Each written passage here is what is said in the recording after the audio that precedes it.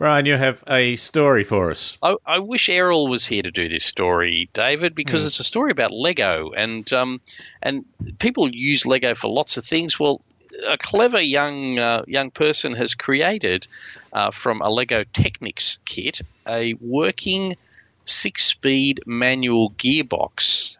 This is pretty astounding. The Swedish 17-year-old has made this thing entirely out of Lego.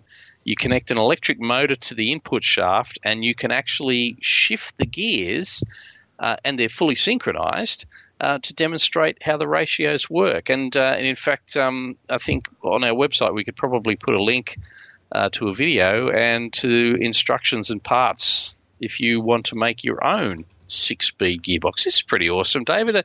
According to the person who tried it out, it was potentially smoother than you'd find in an older classic car. If Errol was here to do that, of course, he'd hurt himself.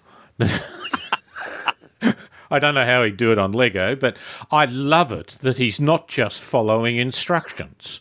I love it that he's actually used the standard pieces. You can now get Lego sets to build a Porsche or what have you. It's almost A goes on to B, goes on to C, and a bit complicated and it makes you think.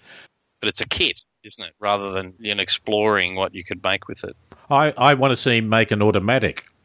Yeah, or a CVT. He's certainly he's behind the times because he's worked on a manual gearbox and technology's passed him by. I think you're right. An auto gearbox or a CVT, what is it?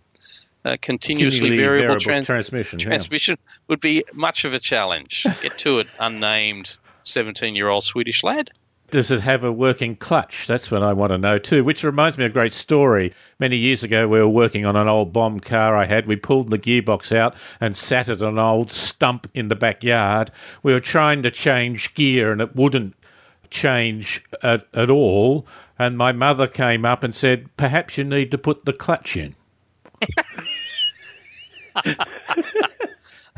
Of course, one of the biggest difficulties with a Lego car, if you were to create, a full Lego vehicle with a gearbox and everything, if you had a crash, I mean, a lot of the bystanders and emergency services personnel, would get injured feet, stepping on the tiny parts that are scattered around the road. That's the great problem of working with Lego. That's right. You take it to the mechanic, and the biggest problem is, the part you need is under a couch somewhere. Indeed.